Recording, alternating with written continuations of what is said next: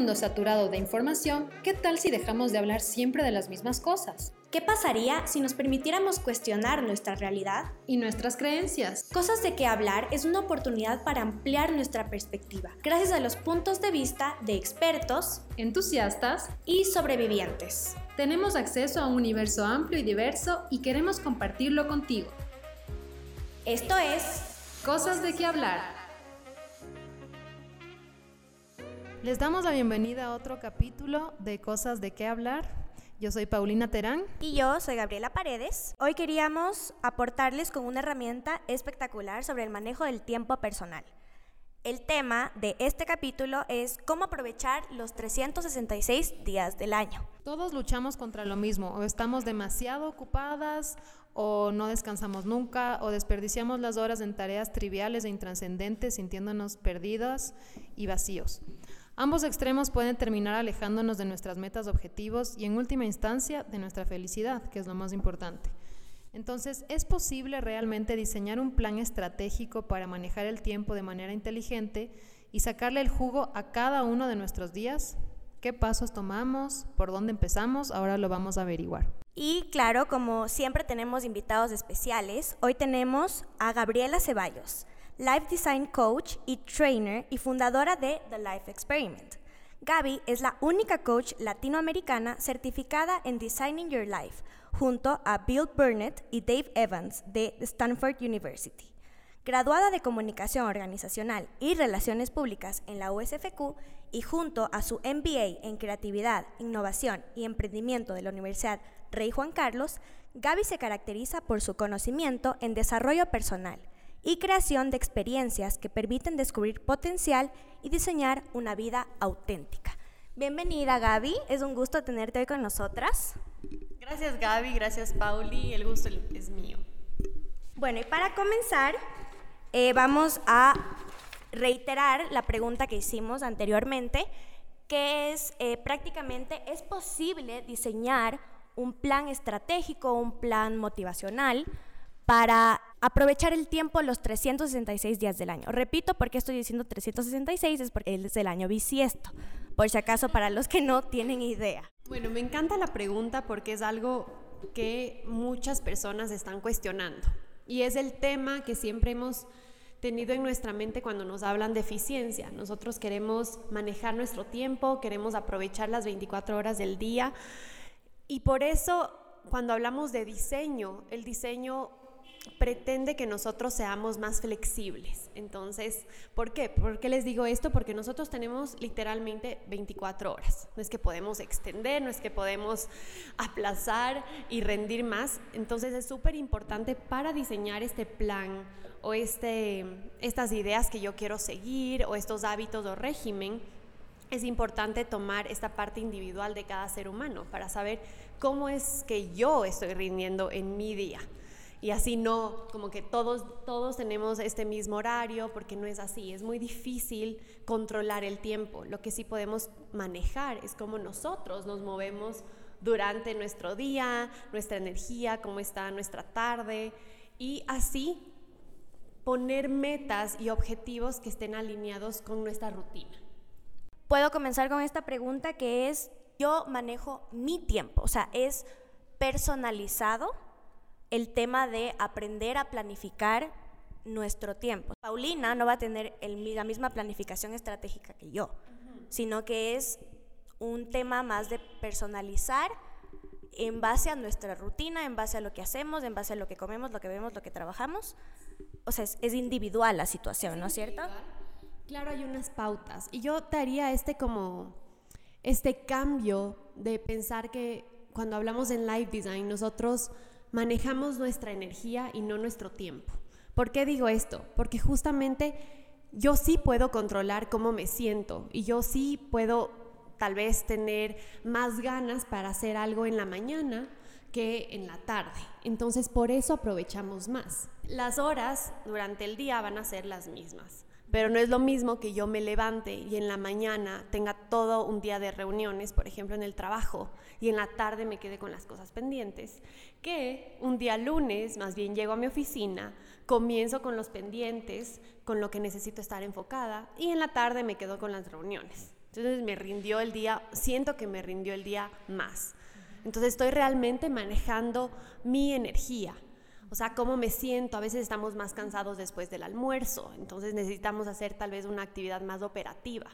Entonces, por eso es súper importante la parte individual. Cómo me siento yo, en qué momento del día trabajo mucho mejor, cuándo soy más productiva, cuándo tengo más creatividad, imaginación. Y así, en base a esto, voy a diseñar mi rutina y mis planes y mis objetivos. Hay un término que me parece interesante en cómo te describes y cómo te presentas, y es esto de la vida auténtica, ¿no? ¿Qué preguntas deberíamos hacernos a nosotras mismas justamente para ser auténticas y saber identificar qué pautas nos van a servir para diseñar bien nuestro tiempo, nuestra rutina? Como por ejemplo mencionaste esto de la energía. ¿Hay otras pautas o preguntas que nos podamos hacer para encaminarnos correctamente? Cuando yo menciono una vida auténtica, lo que me refiero es que nosotros como personas podamos saber cuáles son los valores y los valores que nos mueven.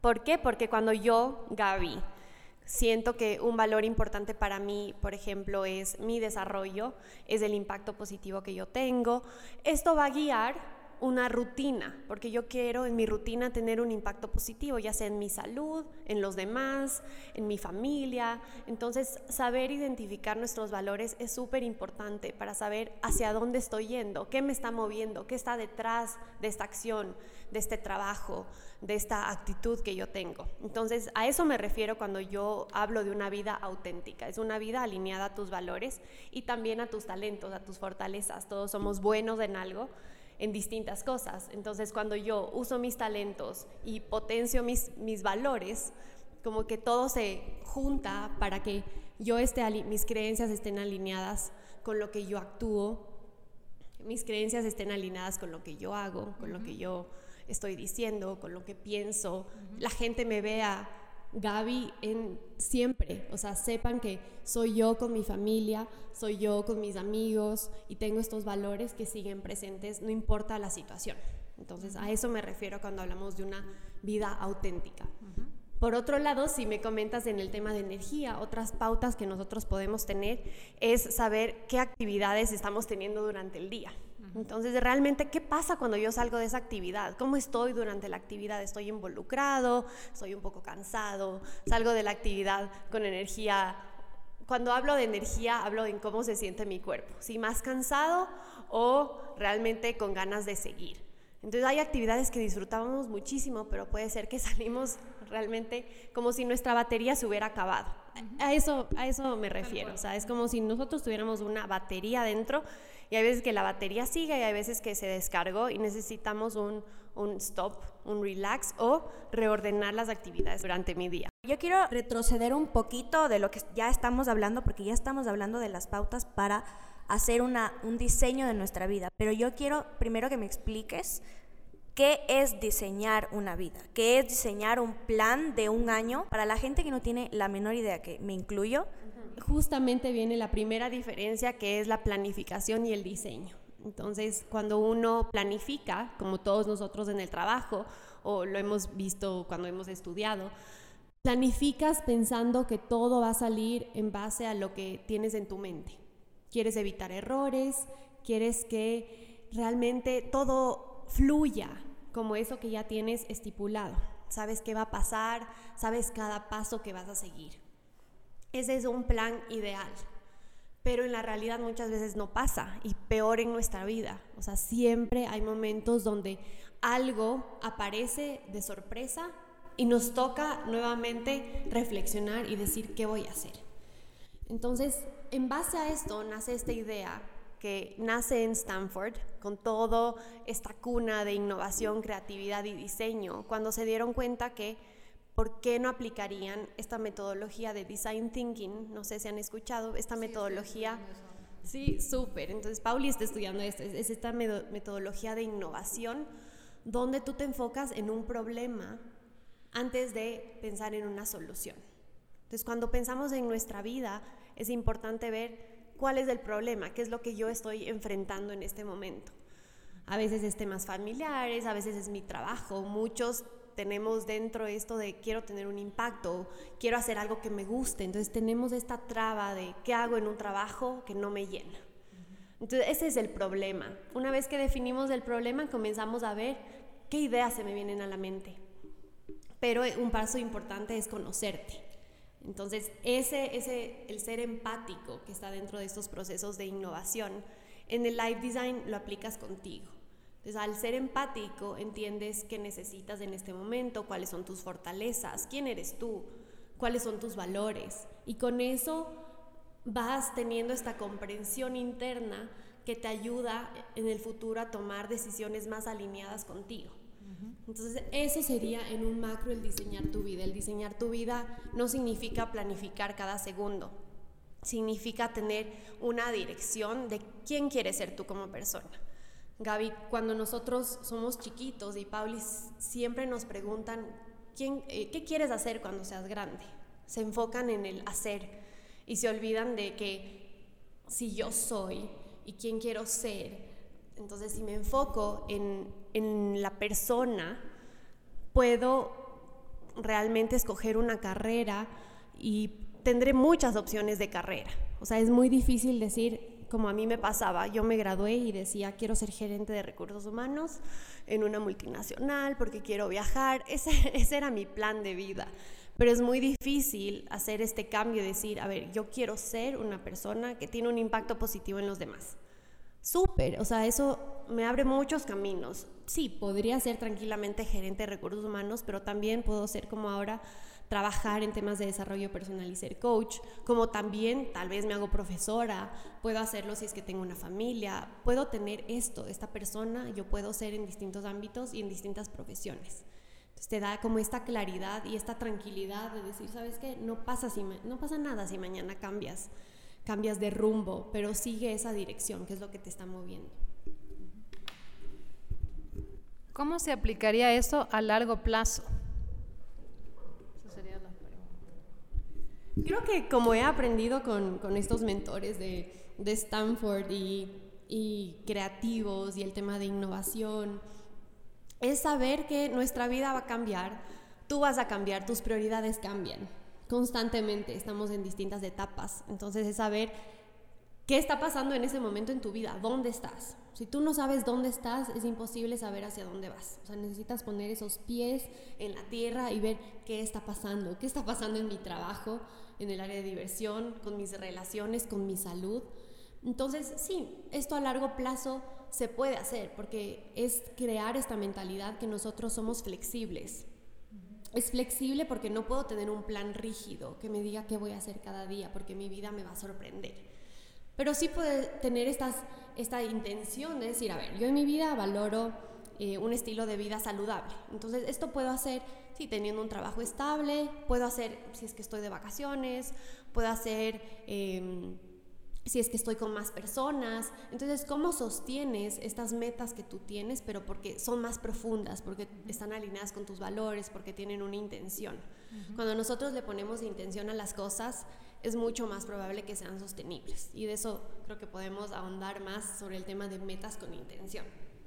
Ok, perfecto. Yo quería preguntarte una cosa relacionado con esto que nos cuentas sobre los valores, sobre las metas. ¿Tú crees que el tema de, digamos, diseñar un plan, diseñar tu vida, digamos, para este año, para el 2020, ¿tú crees que sería recomendable hacerlo bajo una no supervisión, pero bajo un acompañamiento de alguien que te guíe, que sepa encaminarte, que sepa, yo qué sé, darte consejos? Porque una cosa es, yo puedo buscar en internet, en Google, y decir cómo diseñar mi vida en 10 pasos, y no sé si es que eso a la final resulta ser bueno o cómo es la cosa. Como dices, creo que no es obvio, porque la gente a veces no sabe que hay otra alternativa. Entonces, sí es verdad, todos nosotros nos podemos meter en internet, pero también vivimos en un mundo donde ahora hay demasiada información, que es difícil a veces filtrar. O sea, ¿por dónde me voy? Realmente, si yo me meto en internet y puedo buscar, tener un coach es positivo, me van a salir los artículos, o tener un coach me hace daño, me van a salir la información que corrobore lo que yo estoy buscando. Entonces, la diferencia de tener un acompañamiento con una persona profesional que te guíe es que sientes que no estás solo. Primero hay que hacer una diferencia también. Un coach es alguien que trabaja con personas que están sanas, no es terapia. Lo que hacemos es pensar en el futuro. Vemos en cómo avanzar estas trabas y cómo sacarte de ese momento que a veces sentimos que estamos estancados. Entonces es ver tu vida con otra perspectiva, con una persona que no te juzga, que te ve con tu máximo esplendor, con tu potencial. Entonces la persona que está acudiendo a un coach es una persona que tiene ese espacio para reflexionar. El coaching nace a través de las preguntas. Entonces es esas preguntas que tal vez tú no te las hicieras y alguien más te las hace y saca algo dentro de ti. Tú tenías esas respuestas. Obviamente, aparte está alguien que está contigo para ver cómo te está yendo, cómo estás con ese compromiso que te pusiste, porque a veces solos es difícil, hay que aceptarlo y salir solos, cumplir nuestras metas. Yo creo que nadie puede hacerlo solo, o sea, por algo tienes una red de apoyo. Entonces tu coach es parte de esa red. Tu coach es esa persona que te está apoyando constantemente, que te está recordando del compromiso que hiciste y de lo valioso que es ese compromiso. Pero finalmente depende 100% de ti. Siempre la responsabilidad está en ti, porque el primer paso es el darse cuenta. Quizás tu coach te ayuda a darte cuenta de qué está sucediendo en tu vida. Y se requiere luego la disciplina para mantener estos nuevos hábitos, este cambio. Necesitamos esa disciplina. Siempre va a ser cómodo. Yo me puedo levantar a las 7 y querer dormir y luego ya se hizo tarde, no desayuné. O sea, puede pasar, cuando en realidad una meta mía era tener un estilo de vida más saludable. Entonces, la comodidad siempre nos va a tentar. Entonces, es ver cómo yo me comprometo conmigo. O sea, finalmente no estás solo y el coach te va a apoyar 100%, pero tú eres la persona que tiene que actuar.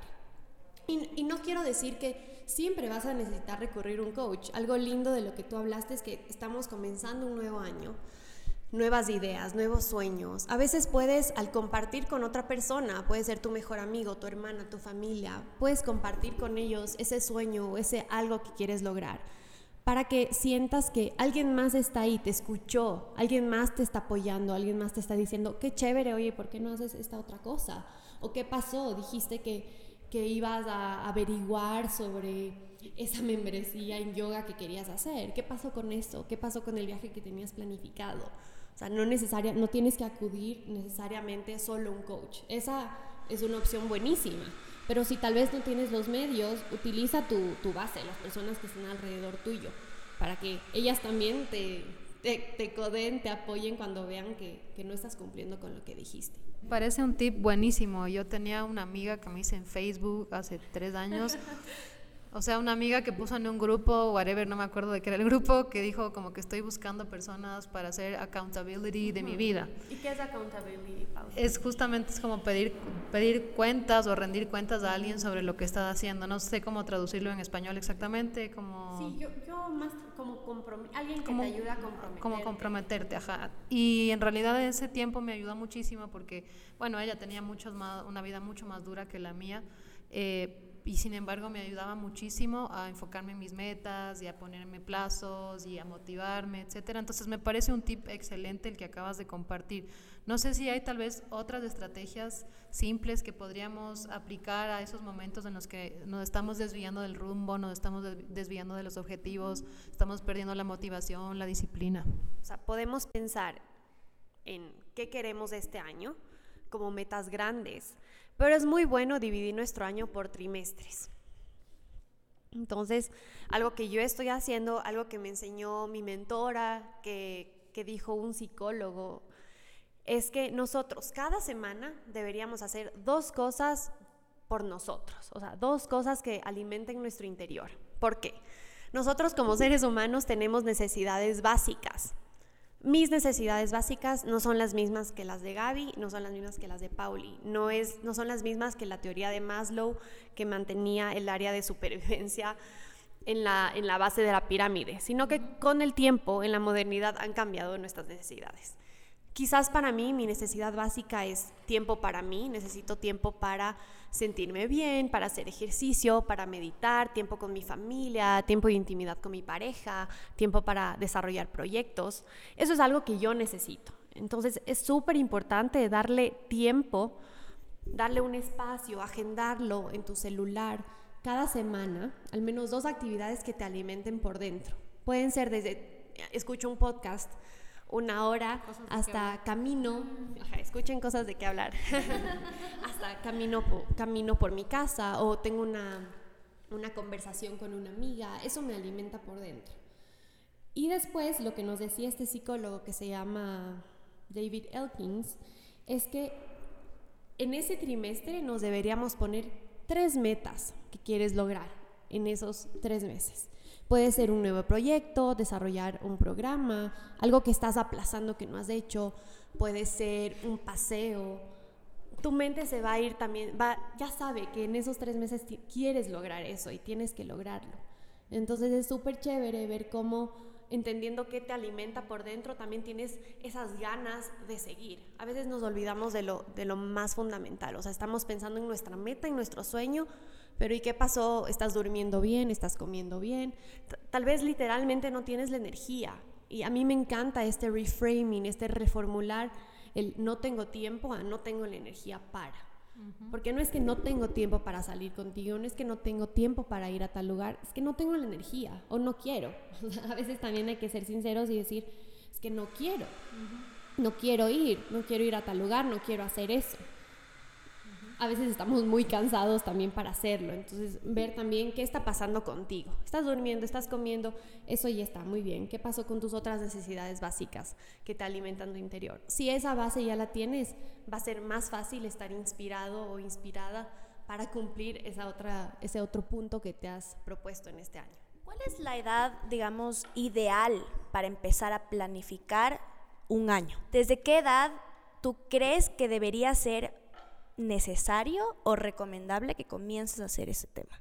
Comiences a tener estas metas chiquitas o estas 2 cositas que te alimenten el interior. Nunca me he hecho esa pregunta, Gaby, qué buena pregunta. Pero, o sea, inmediatamente cuando dices eso, por ejemplo, viene a mi mente mis sobrinas. Mis sobrinas tienen 4 y 6 años, pero yo me imagino que también si su mamá les pregunta qué les encantaría hacer esta semana por ustedes, ellas tranquilamente te podrían decir, sí, tal vez quieren pasear a su perro y queremos ir al parque. Entonces creo que no hay una edad ideal, sino que realmente es empezar. Empieza hoy preguntándote qué te gustaría estar esta semana, qué es lo que necesitas realmente, qué te gustaría hacer. Entonces, usualmente los que más necesitamos esto es cuando entras al tema laboral, cuando tu vida ya pasa más rápido, cuando estás actuando en automático y necesitas realmente un detenerte, decir qué está pasando, a ver qué necesito, hacia dónde quiero ir.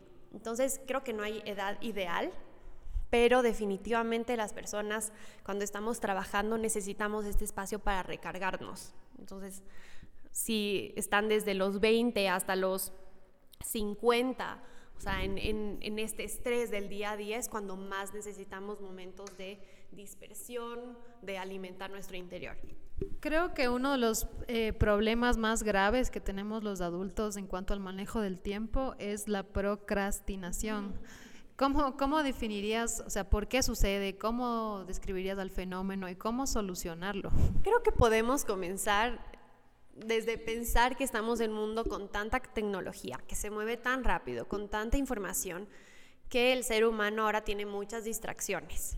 Entonces, cuando hablamos de mindfulness, por eso hay estas nuevas herramientas que también yo manejo con mis clientes, porque es necesario ahora para nosotros enfocarnos en lo que estamos haciendo.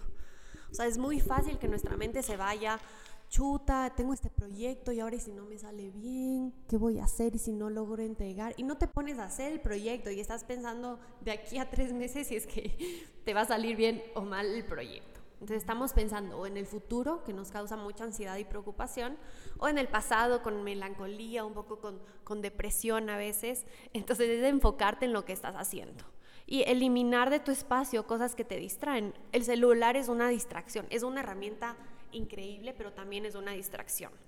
algo que les pido a los oyentes que hagan es que vean el tiempo que están en screen time. Si es que pueden ver cuánto tiempo pasan en su celular, es sorprendente. O sea, pueden ser horas de horas que a veces decimos justamente, no, es que no tengo tiempo para hacer esto. Ves tu screen time y tienes 6 horas en el celular. Bueno, corta media hora, o sea, corta 1 hora de tu celular y vas a ver que haces tiempo. Entonces tenemos muchas distracciones. Nuestra mente salta de un lado a otro. Si necesitas trabajar en un proyecto, tal vez preparar el espacio. También todo lo que vemos alrededor es súper importante, porque si hay mucho caos también en el exterior, si estoy en un lugar donde hay mucho ruido y necesito concentrarme, entonces no va a ser fácil trabajar, estás procrastinando. O tal vez también conocerte, tal vez eres una persona que trabaja bien bajo presión, buenísimo, pero hay personas que sí necesitan más pautas, más tiempo, son más analíticas. Entonces es ver en qué espacio tú te desenvuelvas bien, cuál es ese entorno. ¿Necesitas trabajar solo? ¿Necesitas estar con personas? ¿Necesitas estructura? ¿No necesitas estructura? ¿Qué necesitas tú? Como todos somos distintos, es ver qué funciona también para ti, tener esa como habilidad para decir, esto me gusta, esto quiero yo, necesito un espacio limpio. Y bueno, realmente por estadísticas y con investigación sí necesitas un espacio ordenado para sentirte bien en ese lugar. Yo te tengo una pregunta relacionada a familiares, a amigos cercanos. Conozco bastantes personas que no aceptan que están en un rumbo equivocado. Y su alrededor, digamos, sus demás amigos, sus demás familiares, saben que sí está sucediendo eso, que está en un rumbo equivocado, y tal vez no en el sentido, yo que sé, de alcohol, de drogas, no, para nada, pero es alguien que podría sacarle mucho más provecho a lo que está viviendo ese momento y que se está encaminando en rumbos que no le direccionan hacia la meta que yo había escuchado que dijo. Como externo, ¿qué puedo hacer yo para tratar de redireccionarle a esta persona? ¿Cómo puedo yo ayudar a una persona X que sé que se está, desviando del camino? Creo que algo súper importante es saber que nosotros no podemos salvar al resto de personas si ellos no deciden hacerlo. Desde cosas chiquitas, puede ser que sí, su meta era ahorrar para ese viaje y vemos que está despilfarrando todo ese dinero y no se está enfocando en el ahorro que había dicho. Entonces, creo que podemos motivar a la reflexión de esa persona, preguntarle si sigue en pie lo del viaje, entonces, sin decirle qué tiene que hacer. Porque realmente cuando nosotros queremos tomar acción y viéndolo como la persona, digamos como el otro lado, si es que yo fuera esa persona que no cumple sus metas en este ejemplo, esa persona tiene que aceptar eso para poder dar un paso. O sea, si yo no acepto lo que me está pasando, es muy difícil que yo actúe. O sea, en life design, en todo lo que hacemos, el primer paso es la aceptación. Yo tengo que saber qué me está pasando para poder dar ese paso, porque yo no puedo lidiar con un problema que no estoy dispuesto a tener. Entonces, si para mí no hay problema y para tu amigo, hermano que quería ahorrar y dice que no hay problema, entonces no lo puedo obligar a que él ahorre, a que él quiera seguir encaminado. Lo que sí lo puedo es facilitar este proceso y tal vez hacerle preguntas, acompañarlo, yo apoyarlo, y si es que su meta es ahorrar, en vez de salir a comer, bueno, cocinamos en la casa. Entonces un poco ese es el compartir, ver cómo yo puedo aportarle también a esa meta sin imponer, porque nada se va a lograr si es que yo estoy imponiendo, porque la persona no va a ver esa motivación, esa intención. Esa persona está actuando, él cree que está bien, esa es su verdad. Entonces yo no puedo imponer mi verdad a menos que él se dé cuenta. Entonces cuando se da cuenta ya podemos actuar. ¿En qué puede devenir el hecho de que tengas justamente esta carencia de diseño en tu vida? O sea, ¿qué tan bajo puedes caer, por decirlo de alguna manera, o qué problemas puede acarrear a largo plazo si es que realmente, como ponía el ejemplo la Gaby, si es que sigues en un camino en que no estás manejando bien tu tiempo, no estás cumpliendo tus metas o enfocándote? ¿Qué puede pasar a largo plazo? ¿O qué casos, no sé, has visto? Creo que ni siquiera tenemos que ver más allá. O sea, podemos ver en nuestro colega del trabajo que trabaja excesivamente, tiene problemas con su familia, quizás está divorciado por ese tema, no ve a sus hijos, a veces no sabe manejar sus cuentas. Entonces no tenemos que ver las cosas extraordinarias, nos pasa, es muy común. Tal vez tenemos a alguien en nuestra familia cercana, a nuestros amigos, que le está sucediendo eso. Entonces ese es el problema, es que si tenemos esta situación y la afrontamos con la misma mentalidad de conformismo, a veces el ser negativo es mucho más fácil, ver las cosas malas que nos está sucediendo. Entonces, obviamente, nada va a cambiar. Vas a seguir en ese trabajo, vas a seguir quejándote de las cosas que no pudiste cumplir este año. Vas a seguir sin esa disciplina. Okay. Y esa es la consecuencia. O sea, qué duro es levantarte un día y darte cuenta, mirar hacia atrás y darte cuenta que sientes que realmente no has cumplido nada que realmente te llena. Y darte cuenta que tu vida pasó en un segundo por actuar en automático y por no estar presentes. Porque eso nos pasa, estamos trabajando tanto que agendamos finalmente ese almuerzo con tus amigas, tienes una hora y estás en el celular porque tienes una reunión después, entonces no estás ahí tampoco. Estás con tus hijos, pero también estás pensando en el problema de mañana o en el trabajo y pierdes ese momento de conexión. Y lo mismo en el trabajo, estás pensando en lo que te está pasando con tu familia, entonces no estás presente, no estás viviendo, estás simplemente, te levantas, sobrevives ese día, vuelves a acostarte. Entonces es crear esa conciencia de qué estás haciendo realmente. Hay gente que le cuesta años en superar un dolor fuerte, en un duelo, en una pérdida de una pareja, yo qué sé, o sea, algo que realmente sea un dolor que acarreas. ¿Cómo puede funcionar este design thinking para ayudarte a salir de ese hueco, de ese duelo? ¿Has tenido casos donde han pasado algo así? En esos casos yo diría, no he tenido esos casos porque, como ves, no hago terapia. Hay personas que sí me dicen, lo que haces, Gaby, es como terapia, pero no es terapia. Igualmente no es terapia. Y creo que si aplicarías el design thinking, una de las vías, o sea, si veo el problema y es estar en duelo y estar con dolor, tal vez una de las soluciones que yo ideo realmente es buscar ayuda. O sea, ver ese paso, esta mentalidad de diseñar tu vida, es saber que este plan que yo tenía va a salir fuera de mis manos. O sea, siempre va a aparecer algo que yo no puedo controlar y, como dices, puede ser una pérdida súper dolorosa. Y me aparece esto, y si a mí me pasara, yo tendría que buscar ayuda, porque yo sola, como no lo he vivido antes, no lo he experimentado antes, no sé cómo afrontarlo. Entonces necesitaría ayuda para que alguien me acompañe en este proceso, porque tengo un nuevo desafío. No tengo las herramientas para afrontar ese desafío. Entonces, creo que una recomendación es, cuando yo me encuentro, es ser sincero contigo, ser honesto y ver realmente si es que yo tengo esta como cajita mágica de herramientas para solucionar este problema, o realmente no sé qué hacer. Y si no sé qué hacer y hay alguien que me pueda apoyar, entonces me acerco a donde esa persona que me puede guiar mucho mejor que yo solo afrontando este dolor tan profundo que yo siento. Entonces, buscar ayuda. Usualmente la gente te quiere ayudar. O sea, yo creo que también es tener esta perspectiva buena de las personas, pero yo, como Gaby, pienso que la gente tiene una buena intención. Entonces, si yo necesito ayuda, la voy a encontrar, porque así como yo estoy dispuesta a ofrecerme ayuda.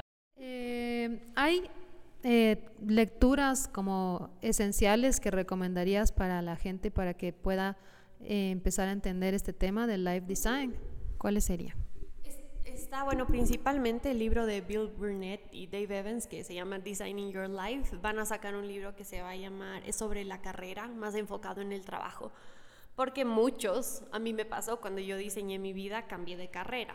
Yo estudié comunicación, creyendo que iba a trabajar en recursos humanos, estudié luego innovación, desarrollo personal, y me di cuenta que quería trabajar independiente en otros temas de impacto social. Entonces hay mucha gente, si es que estás en este periodo de transición, Designing Your Life es un libro buenísimo para esa transición. Obviamente, si necesitas más apoyo, con gusto yo te puedo ayudar. Pero también está Daniel Pink.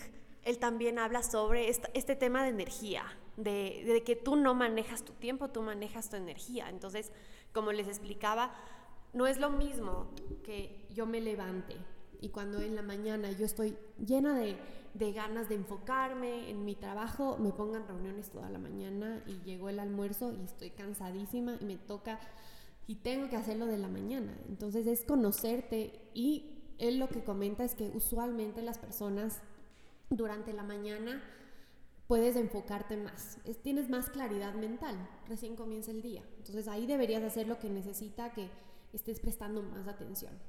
Pasado el almuerzo, cosas operativas. O sea, lo que literalmente responder mails, no es algo que necesita o sea, puedes hacerlo desde viendo televisión, o sea, ese es el extremo, pero lo podrías hacer. Y luego, en la tarde-noche, es cuando nosotros estamos más creativos, cuando queremos imaginar cosas. Entonces, en proyectos creativos es chévere trabajar en la tarde y a tener esas reuniones de imaginación, porque la gente está en ese mood, en ese ánimo. Entonces, es conocer también cuándo trabajas mejor y acomodar tu rutina a eso. O sea, a mí me pasaba que a mí no me gusta hacer contabilidad, y si lo hacía en la mañana o en la noche, obviamente en la noche acababa mi día haciendo algo que no disfruto, no creo que soy terrible haciéndolo, pero me demoro bastante. Entonces ahora decido, sí, o sea, después del almuerzo me pongo a hacer esto de contabilidad y luego escojo hacer una tarea que sí me gusta. Como que neutralizas ese impacto negativo que tiene esa actividad. Y una recomendación es que siempre acabemos nuestro día con algo que nos traiga ese impacto positivo. Porque si no, mírenlo, o sea, pruébenlo ustedes, pero no es que todo lo que digo es verdad, quiero que ustedes lo prueben en su vida, pero el día que ustedes acaben con una actividad que es donde te sentías atareada, fue cansada, vas a decir que ese día fue malo, o sea, te vas a sentir mal. En cambio, posiblemente también te levantes así al día siguiente, ¿no? Y es un círculo vicioso, imagino. Entonces la idea es que el estrés es algo bueno, pero acabemos nuestro día con algo que te tranquilice, que prepara tu cuerpo para un nuevo comenzar al día siguiente. Entonces eso es una recomendación chévere que les digo, neutralicen esos momentos negativos en su rutina. ¿Tienes algo negativo? Bueno, ponte a hacer algo que sí te guste después de eso para cambiar esa actitud que tenías, para que no te sientas desgastado, sino que sientas que te estás llenando de vida. Pero también hay el caso de estas personas que son como búhos, ¿no? Que sienten que trabajan mejor en la noche y que de repente llegan a las 6 de la tarde y tienen full energía. ¿Es cierto eso o es un desorden del sueño? No sé. Creo que son como sacrificios también que estás dispuesto a hacer. O sea, estoy dispuesta a quedarme toda la noche despierta, pero mañana me va a tocar perderme toda la mañana. Tal vez tú te sientes bien. Yo en la universidad no tenía que dormir, no necesitaba dormir tanto. Yo llegaba a hacer deberes a las 10 de la noche. A esa hora me ponía creativa y me dormía súper tarde y al día siguiente como nueva. Pero ahora actualmente digo imposible, o sea, porque mi rutina es distinta, porque me levanto, porque me gusta hacer yoga, me gusta hacer ejercicio, prepararme el desayuno, estar clara para trabajar, pero somos distintos. Entonces, y ahí entran en juego también los valores, ¿no? Si es que te planteaste ciertos valores, tienes que ajustarte a eso. Claro, porque si yo valoro mi tiempo en familia, claro, cuando yo era soltera, cuando estaba en la U, el fin de semana podía hacer deberes, o sea, pero ahora para mí el tiempo de familia es súper importante. Entonces, fin de semana no tengo por qué estar trabajando, o sea, hay algo hice en esta semana que no prioricé lo que realmente tenía que hacer. Y preguntarme si realmente es importante, si realmente tengo que hacer esto en este momento domingo de noche. O sea, me ha pasado muchas veces que quiero hacer, porque también me encanta sentir que estoy moviéndome, que estoy sacando una nueva cosa, que estoy enfocando en mí, pero digo, ¿realmente tengo que hacerlo domingo, 7 de la noche? No, o sea, puede esperar hasta mañana. Y si puede esperar hasta mañana, espera hasta mañana, o sea, no te satures. ¿Para qué saturarte? Una cosa relacionada con esto de diseñar, de lo que partimos, ¿no? De aprovechar los 366 días del año. ¿Qué tan útiles son los balances del año? Por ejemplo, si es que se acaba un año, ¿es útil mirar hacia atrás y analizar si cumpliste, si no cumpliste, o eso te aleja de estar en el presente? La idea es comenzar, no esperar hasta ay, pero es que tengo que primero pagar la membresía en el gimnasio y ver cuál gimnasio me guste, qué clases tienen, que se ajuste a mi horario. O sea, es también fácil buscar nuestras excusas en nuestra vida. Entonces comienza donde estás. O sea, si hay mucha gente que dice, quiero meditar, comienza con 5 minutos. Nadie te está diciendo que medites 30 minutos, que dejes todo. Comienza prestándole atención a tu respiración 3 minutos. Y listo. Entonces es importante ver esos hábitos que tienes que crear. Y eso es a lo que yo me refiero cuando hablamos de una intención detrás de la meta. Entonces es muy distinto decir, me quiero leer un libro cada mes. Entonces esa es mi meta. Cuando más allá, quizás mi intención es aprender constantemente. Habrá meses que me lea 2 libros, habrá meses que vaya a museos y con eso aprenda, habrá veces que encuentre documentales o que me ponga como hábito al menos leer 2 veces a la semana 30 minutos. Quizás lees más de un libro al mes. Entonces va más allá. Eso es lo que yo enseño en mis talleres cuando hablamos de diseña tu año, es que nuestros hábitos nos ayudan a ir más allá de nuestra meta. Nuestra meta es el primer paso, o sea, es una idea que se me vino a la cabeza. Luego comienzo a pensar, ¿por qué quiero esto? ¿Qué quiero conseguir realmente? Nadie de nosotros hacemos las cosas así porque sí. Todos tenemos una intención detrás. No es que yo estudié así porque sí, porque quería estudiar. No, o querías aprender, o sí, hay personas que sí les importa el título, o te interesa tanto ayudar a la gente que por eso estudiaste esto, o quieres cambiar el país, por eso estudiaste política. O sea, tiene que haber una razón, algo que te movió a hacer. Aunque sea, me obligaron mis papás. Sí. O sea, pero hay una razón. Todo tiene razón de ser. Todo tiene una razón. Entonces, metas sin razón, sin intención, no duran. Por eso tenemos que profundizar. Entonces, Gaby, ahí te motivo a ver realmente qué está pasando para que no lo hagas y cómo te lo facilitas. A veces es que también dices, chuta, pero es que quiero pasar con mi familia el fin de semana. Eso es el tema de las personas que tienen familia y no saben cómo organizar su tiempo. Muchas mamás. Entonces, sal a caminar con tu hijo y vayan al parque. Comenzaste con eso, perfecto. O sea, comienza. Solo la idea es comenzar. Y ahí ya comienzas a crear ese hábito y a animarte y a inspirarte y ver los cambios poco a poco. No quiero saber si estoy entendiendo bien cómo plantearte correctamente las metas. Uh-huh. Y lo que tú dices es que es más útil alejarse de cosas demasiado específicas, ¿no es cierto? Porque eso como que te justo caes en esto de planificar y te vuelves muy rígido, sino como ir haciéndolo cada vez más general y más amplio para encontrar la intención detrás. ¿Funcionaría eso? Creo que el paso sí te sirve tener esa meta específica, pero estás como huyendo a la solución. Entonces, por eso yo motivo a que veas como toda la... ¿cómo se dice? Bigger picture, todo el panorama, todo lo que está sucediendo, porque quizás encuentras otros hábitos que te ayuden a cumplir esa meta. Entonces, obviamente luego tiene que ser específico ese compromiso que vas a hacer, pero es ese ejemplo que di con el ejercicio o el aprendizaje. No es lo mismo decir, este año voy a hacer ejercicio, que quiero un estilo de vida saludable y mejora mi alimentación, mejora mi ejercicio, mejoran mis relaciones, por ende me siento mejor conmigo misma. ¿Por qué quieres hacer ejercicio? Probablemente es porque te quieres sentir mejor contigo. Entonces, ir más allá, o sea, no quedarnos con lo obvio. O sea, yo también puedo decir, cada año mi lista, a mí me encanta, año nuevo, me encanta crear, me encanta pensar y comerme las uvas y ver qué quiero hacer cada año, pero ahora me enfoco en metas un poco más abiertas. Y luego de esa apertura de ver, este año quiero crecer, tal vez quiero crecer como profesional, perfecto, entonces, ¿cómo quisieras hacerlo? ¿Es en el mismo trabajo? ¿Es buscando otra opción? ¿Es desarrollando un proyecto propio? Entonces comienzas a crear nuevas soluciones. ¿Verdad? O sea, también puedo hacer eso, sí.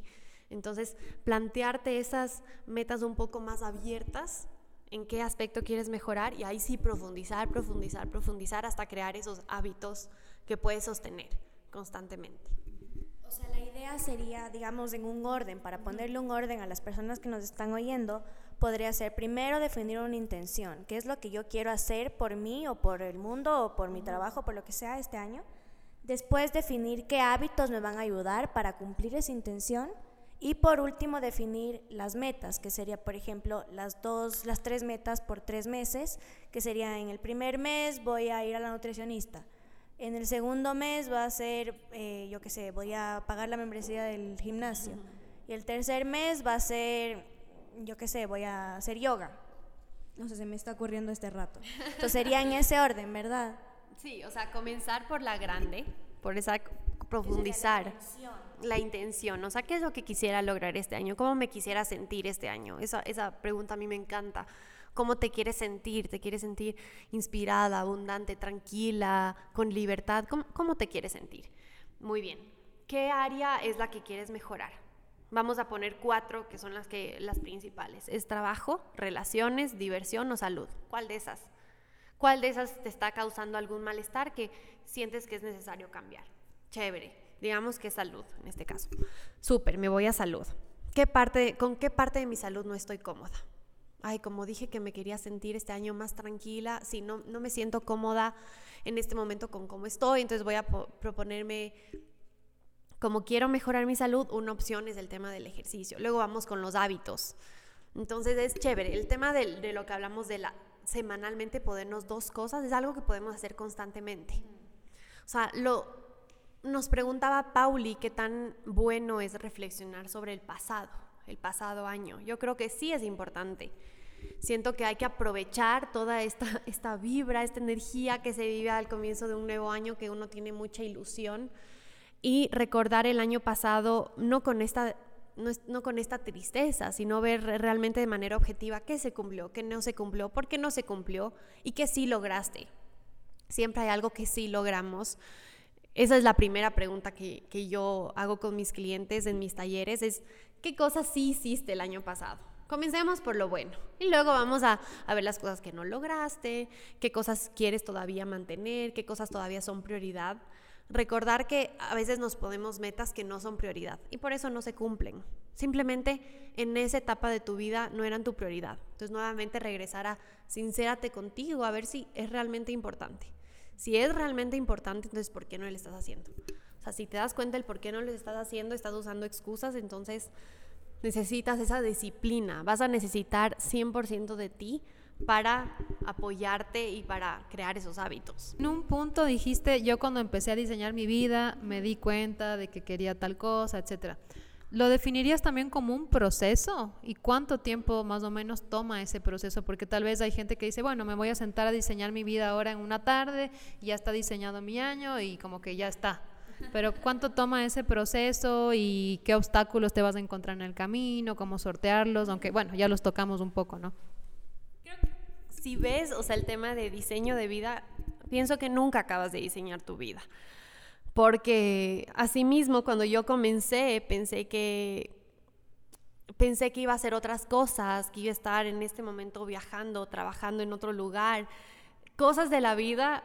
Bueno, me casé, hubieron otras situaciones que no había previsto. Me tocó diseñar mi vida de nuevo. Entonces, estamos diseñando nuestra vida constantemente. Es un proceso y eso es súper importante, lo que tú me recuerdas, que nuestra vida es un proceso. Y estamos acostumbrados a ver nuestra vida como un resultado y no un proceso. Estamos acostumbrados a verlo por escalones. Estudié, me gradué, trabajé, ahora sigo ascendiendo, mi familia, ¿y ahora qué? No estás satisfecho, sigues buscando algo. Realmente nuestra vida está en los momentos pequeños. Eso a mí me encanta recalcar. O sea, tu vida se construye hoy. Se construye con la rutina que tienes hoy, con lo que estás haciendo el día de hoy, los momentos ordinarios. Cuando tú hablas con alguien y miras hacia atrás su vida, lo que valora son cosas chiquitas. Cuando la gente va a estudiar fuera, lo que extraña es el desayuno con su mamá, el conversar con su hermana. No se acuerda de ese logro tan importante que tuvo en su graduación porque ahí estuvieron. Entonces, nuestra vida es un proceso y hay que ver la forma de disfrutar ese proceso, realmente. ¿Qué sería lo que les puedes decir a nuestros oyentes, a las personas que nos están escuchando ahorita? ¿Qué recomendación les podrías dar? ¿Qué invitación les podrías dar? Más que nada para que tengan ese empujoncito para empezar a diseñar una vida donde sean felices. ¿Qué les podrías decir? Que se atrevan. Todos tenemos miedos y el miedo es algo que compartimos, pero es pedirle al miedo que te acompañe en este camino. Es vencer esa creencia que tenemos que cuando nos equivocamos estamos fracasando, estás aprendiendo. Crear hábitos es parte de ese aprendizaje, es parte de experimentar. Esa es la diversión de tu vida. Si todo saliera perfectamente como tú quisieras, entonces ¿dónde está la magia? Cuando aprendes a disfrutar el día a día, a fluir, tú te sorprendes y las cosas pueden salir mejor de lo que tú esperabas. Es confiar realmente. Yo cuando pienso en tus sueños, en tus metas, piensa que es esto o algo mejor. Hay veces que no sale lo que esperaba. Es porque viene algo mejor. O sea, piensa eso, piensa que viene algo mejor. Y va a ser difícil, así como entrenar nuestra mente es como entrenar los músculos del cuerpo, cuesta, pero es algo de todo el día, todos los días. Vamos con eso de pensar que las cosas vienen hacia mí, pero necesitamos esa disciplina y necesitamos hacer algo. Y si te diste cuenta, entonces dale comenzando hoy con esa cosa chiquita que puedes hacer hoy. Bueno, y con eso cerramos el tema de hoy. Muchas gracias, Gaby, por tu presencia en Cosas de qué hablar. Ha sido un placer tenerte con nosotras del día de hoy. Aprendimos muchísimo. Y yo también quería agradecerte, Gaby. La verdad es que son pautas muy interesantes, son diferentes. Me gustó, lo que más me gustó sinceramente es la idea de que no es planificar, sino diseñar, y yo creo que esa es la pauta más importante que nos diste hoy, que no es minuto, o sea, es minuto a minuto, pero no es la idea de tener tan rígida la escena, sino que tú vayas moldeando las cosas, de acuerdo van surgiendo, porque la vida se trata de eso. Entonces, bueno, para ustedes, nuestros oyentes, gracias por escucharnos. No se pierdan el siguiente episodio aquí en Cosas de qué hablar, en el que vamos a contarles un poco sobre cómo tener una relación sana con el dinero. Creo que ese va a ser un episodio súper útil para todas. No dejen de escucharlo. Va a estar muy, muy, muy bueno, de verdad. Pueden escribirnos a nuestras redes sociales. Estaremos leyendo sus dudas, inquietudes, comentarios, todo lo que quieran contarnos y preguntarnos sobre este capítulo y sobre otros también que quieran escuchar. Si tienen sugerencias, estamos súper abiertas a eso. Recuerden que pueden seguirnos en Cosas de Ecuador en Instagram y Revista Cosas en Facebook. Y si quieren saber más de lo que hace Gaby, que realmente ha sido maravilloso todo lo que compartió hoy, pueden seguirla en Instagram en The Life Experiment S o buscar en su página web que es www.thelifeexperiment.org. Gracias por escucharnos y estaremos pronto nuevamente aquí con más temas e inquietudes. Esto es Cosas de qué hablar.